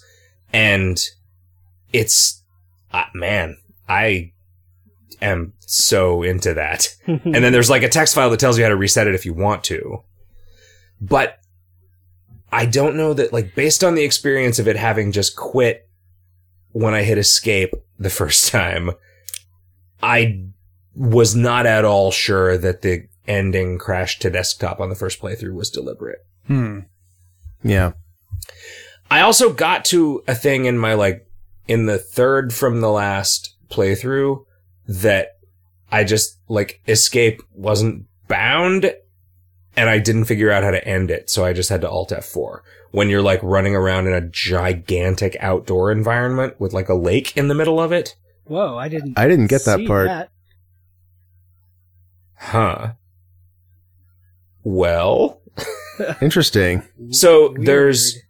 there's like the basement like swallows, like eats you, all the teeth come in, Right. and then it teleports you to what is like sort of guts. giant room. No, that the guts was on the next time I ran it. Yeah, I was for in me, in the as guts soon with, as like the- televisions and doors and guts stuff. without quitting. Huh. Yeah. For me, the game quit as soon as I saw the teeth in the basement. So the teeth in the basement grew and grew and grew, and then it teleported me to a really, really large outdoor area. Like, that took like minutes and minutes to go in a Traverse. circle around. Huh. And it was just, I think, a square with basement walls on the outside of it, like white brick walls. The ground looked kind of like a tongue. There was just a lake in the middle of it that was shallow, and you just walked through at your normal speed or whatever. And it was filled with those like weird laser rays going everywhere and trees. There were just like trees everywhere. Huh. But it was a gigantic constructed environment that I just wandered around for like a half an hour and didn't find anything. And then I just Alt F4'd. That's super weird. That sounds like it was a glitch, but a very, like, it also sounds like that was a deliberately constructed place. Okay, there's no water anywhere else in the, Yeah. like this, like it was obviously on purpose thing, but I didn't do anything like tricky to get there. Like, Right. Maybe it only happens to like 1 out of 5 people or something. Bizarre. Weird. Kevin, did you get all the way through to the end? And no. I literally was just getting angry about You how... didn't find the tape recorder. Yeah, well, it took me half an hour to find the tape recorder, and then I slowly, like, I got through 2 tapes or something like that, and I was like, this is just like banging my head against a wall, just trying to find locations. I did find the darkness more frustrating than atmospheric. Yeah. But like eventually, like the house is really not very big, and like eventually you just learn your way around it, and so it becomes like Yeah, you have to be able to see anything at all to do that, though. yeah, So- that's true. You know, the first time through, every time you play a tape, it finishes, and then there's like closed captioning. Like also the game is ostensibly fictionally framed in a VHS tape that you're watching. It starts with like a blue screen with a date marker on it, and there's like the scanline VHS compression artifacts all throughout it. And when you finish one of the tapes, it puts a closed caption at the bottom that tells you where the next tape is. Yeah. But then those closed captions start to glitch out the way that actual broadcast closed captions do when the signal degrades. Right. Which is one of my favorite things in the world, and it never It happens just starts filling anymore. with profanity and stuff. Being at a bar, yeah, it starts screaming and telling you that your house is going to eat you. Being at a bar where the closed captioning is glitching out just enough that it's fucking up words in like whatever Bob Costas is saying or whatever is like, that is a moment in time that no one will ever be able to go back to. That is just, for me, the perfect experience of being at a bar is like just laughing uproariously at the fact that some football player's name just had like one letter changed in it to a different name that made it sound funny. It eventually gets to the point where it stops telling you where the tapes are, and you just have to remember what room they were in next. Yeah.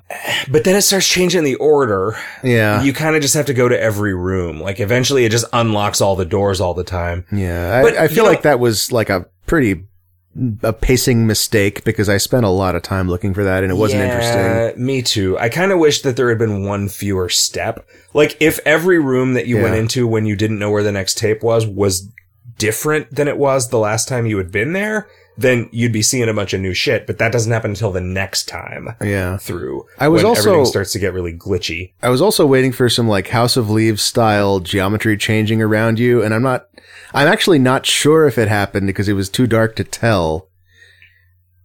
Oh, but I did get the sense of like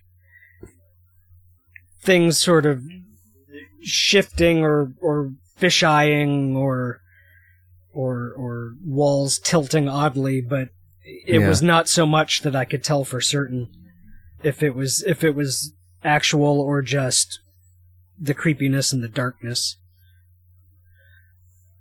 It's nice, I imagine, working in an aesthetic where like mistakes can start to seem like a deliberate artistic choice. Yeah. Like, I opened this door, but there's still a door there. Yeah. That's probably fine. Yeah. Like that I actually interpreted as like in a hotel where you can have 2 suites. Yeah. I interpreted that as a door going into like another bedroom adjacent, except there is no room over there. And I thought there would eventually be like a reveal of like a walled off bedroom. Right. Right. That's like a thing that's overlapping in space with the dining room or something. Yeah, well, it was like it was upstairs. It was upstairs. It was a big empty space above the garage with no doors leading to it, except for the one that was always locked. So maybe that's where that lake was. It's weird that none of you guys... Yeah. Because I don't feel like this is a game where you really make choices or explore anything. No, and it's weird that completely... And... Was there a fly on the edge of the screen? And there was, and I kind of scrubbed over until I was able to see it completely, and then it appeared in my bedroom. Right. I wasn't playing it in the bedroom. Is that from a movie that I should watch? Yeah, it's from the American version of The Ring. Oh, I did watch that. Yeah. It's pretty good. That part is really good. Like, all of the parts about the technology are really good. The fact that that guy who played Captain O'Hagan from Super Troopers is like a crazy man who eventually commits suicide with a bunch of power strips. That's a pretty awesome suicide. I don't remember that, but as movie suicides go. When was that, the English version of The Ring? Like 2002, maybe. That was the last piece of fiction that I remember scaring me to the point where it affected my life outside of the work. Where like I wasn't willing to turn off the lights to go to sleep. Like and since then, like I don't know, like when I made this transition or if it was gradual, I just have not been ever scared by any work of fiction. A couple years ago, I was in Arizona in my big house there by myself, and I watched Hellraiser in the middle of the night. And then I was like, I should go get another beer. And I went downstairs to get another beer, and I was like, fuck, I am scared. Yeah. Like, I remember that. In a way that I used to be scared when I was a kid. Like when something scary would happen and I would be in some part of my grandma's giant house that like was just all dark and that was like familiar, but like quasi unfamiliar because it's nighttime. Like, it's like, this is ridiculous. Yeah. But like, yeah. And I still get the like glancing out the window and sort of half expecting there to see some fucked up shit out there, or like I'm walking through the house in the dark and like half expecting something to jump in front of me, but it's just distant enough now that I never like actually react to that. Kind of like what we were talking about with anesthesia, like those parts of my brain, I'm aware of them, but they don't ever affect me anymore, which is a nice place to be. It allows me to like to absorb. I really like the aesthetics of horror, and I like the momentary thrill it provides. But like I was never really into like, yeah, and okay, now I can't sleep. That part is never that great.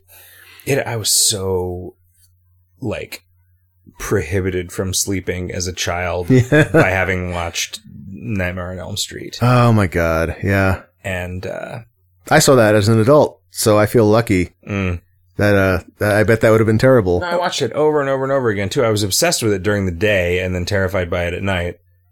That was the first scary movie I saw, and it definitely affected me. My parents let me watch The Shining when I was like 5.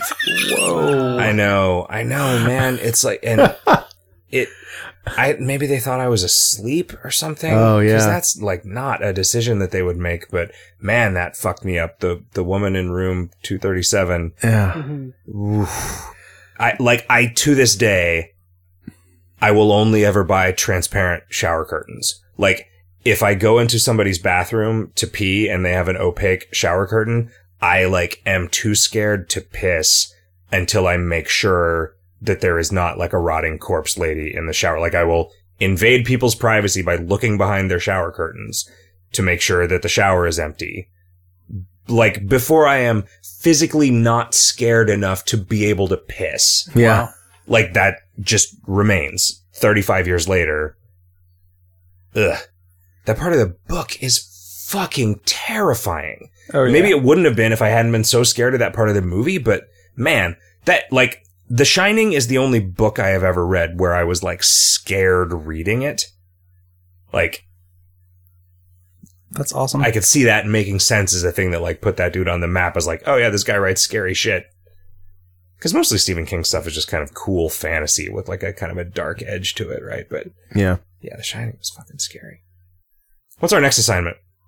This was good. Thank you, Riff. For sure thing. Like, I never would have found out about this, and I really, really enjoyed it a lot.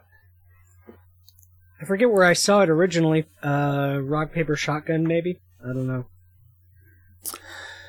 So our next assignment is, I believe it's Expand? Yeah, this is suggested by Video Games Hot Dog Patreon backer Teddy, good old Echo Phantom, who we hung out with in Seattle a couple weeks ago. And it is a Steam game. It reminds me, from looking at it, of that Circa Infinity game that we played at Indiecade and talked about a little bit, where you're kind of running around on some circles. It's a simple, abstract, arcadey kind of thing. Costs a couple bucks on Steam, and I'm excited to play it. Okay. cool. You know, speaking of which, this episode of Video Games Hot Dog, like all episodes of Video Games Hot Dog now, is brought to you entirely by the generous support of our Patreon backers. If you go to patreon.com/VGHD, you can become one of those if you want to. We're still getting a trickle of people coming in. We're edging up on $300 American for recording this episode tonight. And you know what? I would pay $300 to have the kind of fun that I've had recording this episode with you guys. I really would. We can sell tickets to the podcast. This has been fucking great. You just sell them to me. You could sell tickets to me to the podcast for $300 every time. That's great. And I'll just pay it. I'll pay it like a sucker. And guys, I'm just happy to be here. But thank you so much to all of our listeners for being cool and listening to us and making it a thing worth doing. But thank you especially to our Patreon backers who got Jim here on the train and are gonna spend the $12 it costs to get us all this game that Teddy generously suggested is a cheap game, as opposed to using the entirety of an episode's budget for us to all buy a $60 game that we hate. But yeah, Patreon. Thanks, guys. Sorry, I'm tired. Somebody else needs to end the show. We don't owe you shit. Be excellent to each other. That too. Have a great week, everybody. Good night. Night.